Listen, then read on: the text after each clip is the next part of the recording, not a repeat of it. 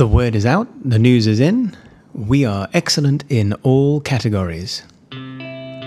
Hello and welcome to this episode of the Surbiton Prep School podcast. I'm your host, Anthony Sebastian, and in this episode we'll be talking to Tracey Chong and Louise McCabe-Arnold, the heads of the boys and girls preps, and we'll be talking about our recent inspection from ISI, which told us we were excellent in all categories. This will be a free-form discussion where we talk about our favourite highlights about what make our schools great and an excellent place for pupils to begin their educational journey. I'm here with Louise McCabe-Arnold, the head of Surbiton Girls Prep. Hello. Hi there. And also Tracey Chong, the head of Surbiton Boys Prep. Hello. Hi there. So it's no surprise to our listeners that we have been visited by ISI very recently, and we were given excellent in all areas. And what we're talking about today, quite unashamedly, is, well, we've been told we're excellent, so what is it that actually makes us excellent? So when you think about your schools, when you think about the quality of teaching, learning, everything that's going on in the classrooms, what is it that makes us excellent?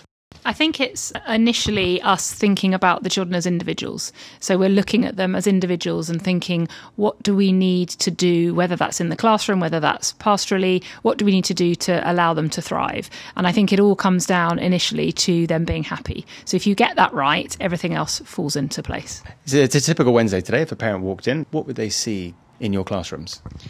I'd like to think that they'd see a hive of activity going on, purposeful learning, but really happy children, generally around the school, whether it's in the classroom or, in the transition times, that they would see animated pupils and who are just genuinely really happy. It's about ensuring that everybody is learning. So it's not just the children who are learning, the teachers are learning. The teachers are really passionate about their CPD and how they can improve. And we're very much a school that's based on research. So we look at the research and what does the research tell us is going to increase outcomes for children.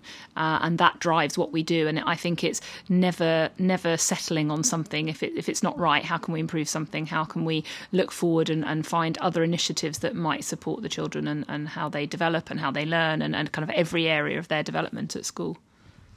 Yeah, I think one of the dangers often in the teaching profession is you've always taught year two and you continue to teach year two and that's how we always used to do it. And actually what we're really keen on here is people coming out of their comfort zone, people doing different things, offering to do different aspects, different mini projects, educational research projects, so that it keeps them interested and engaged. Because I think it's as important for the teachers to be really passionate about what they're delivering as it is the children. I think it's also, just touching on what Tracey was saying about passion, is that letting teachers follow their passion. And so if you're really passionate about a subject, then you're given that time and that opportunity to develop it and to develop your teaching skills, but also your own personal knowledge. And that, what you do outside of school can then feed into your understanding of the subject and how you then disseminate that to younger children.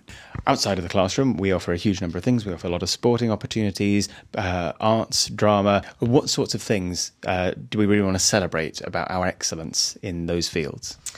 I mean, I think for us, I think keeping them busy, the boys and the girls are busy the whole time. And that could be through the 160 co-curricular clubs that we offer or through the engagement in their lessons. They're just busy the whole time. But I do think that breadth of curriculum is really important for them. So sport plays a really high focus for us. We're very interested in them staying physically ready and physically challenged, because whether they are in the A team for a sport doesn't really matter. It's just that sport for all notion and that they keep themselves physically challenged. But also we're really lucky here, aren't we, to be part of this 3-part school where we can benefit from each other's resources, whether that be a visiting music teacher or, a chamber choir between the 3 schools. It's incredible that we have that resource across the 3 schools. Yeah, we love it in the senior school when at the end of term a celebration assembly we have the girls choir, the boy choir come over, and the students really appreciate seeing that.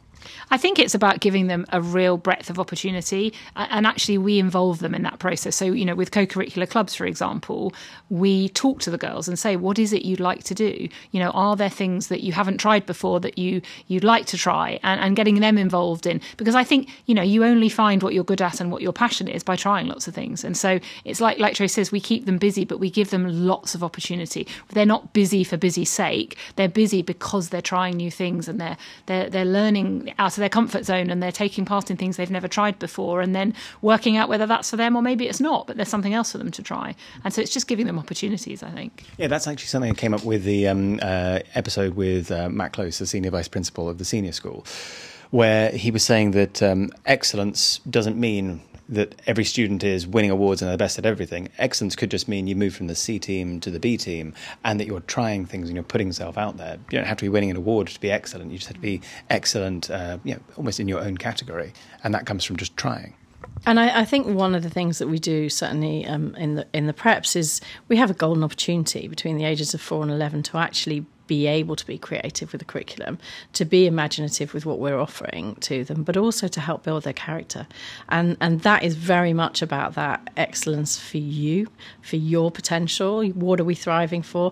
And so we're really open with the children. And what Louise was saying about letting that pupil voice happen, I think that's really important, because they can decide what clubs, but they also have a say in what their target is. What are we wanting for ourselves for the next term? And we talk to them very openly about, well, what are your strengths? Well, what is it that we need to work on? And we're very open about our strengths and weaknesses too.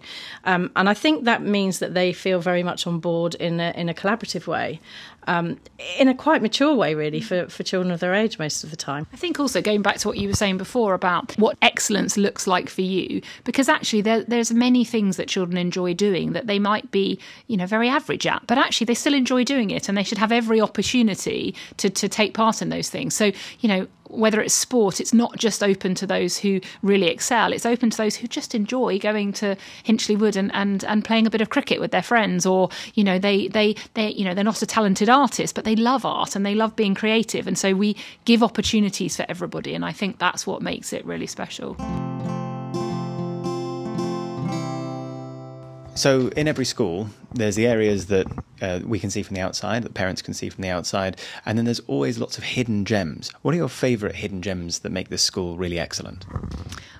It feels a really difficult question to answer, because I think there's so many aspects that make the school really special. I think something that's at the girls' prep that's less of a hidden gem, and it's actually quite an obvious thing, but it does have a real tangible effect on both parents and children and teachers, is the school dog. And I think, she is a really important part of the school community. And I always say to prospective parents when they're looking round that you'll hear, I don't even need to talk about the school dog, because the girls will do it themselves. And they talk about how she's part of the school community as well, and how it's a really lovely part of being at the girls' prep. And so it isn't something that's hidden, but it is something that I know the girls are very passionate about, and they just love having what they consider their dog at school. I think that community thing is really important. So actually, if you were to put a pin on the map, both of our schools have very local pupils, so that community aspect goes just beyond our school gates, which is lovely. And so you'll stand at the front gate welcoming pupils in the morning, but you'll see so many people coming and going past you, going on the way to work, that you know, or that you've met before, or a prospective parent.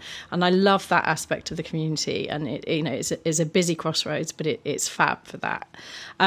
One of the things that I feel, just recently we had a recital morning, and it was a musical. For all intents and purposes, for the parents, they would have sat there and enjoyed and clapped after every individual. There was 37 of them performing, and they were all at very different levels. Some just on their, not even on a grade, some at grade 7. But for me, and that moment of kind of pride for me was actually, I knew that for some of those pupils, it was the first time that they'd ever got in front of anybody in terms of on stage, and actually the shyness and the confidence and all the worry and anxiety that they would have had beforehand. And I watched the teachers around them, their visiting music teachers. They were looking to me for is it okay? They were looking to Mrs. Baldwin. They felt very, very looked after before they got on that stage. And the pride that you feel when they're actually up there playing for that first time, because it does take quite a lot of confidence.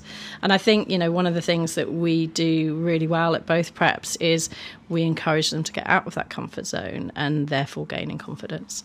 I think actually, to Tracey's point, what you really see in the boys and the girls is how supportive they are of each other. And there's just not an element of competitiveness between them. They can be competitive when they need to for themselves, but they're not competitive against each other. And I think you're right. When you see children who are out of their comfort zones and the support and the encouragement that their peers give them, but actually even across age groups, with the older ones really looking after the younger ones. That's something really lovely that you see in both preps, I think.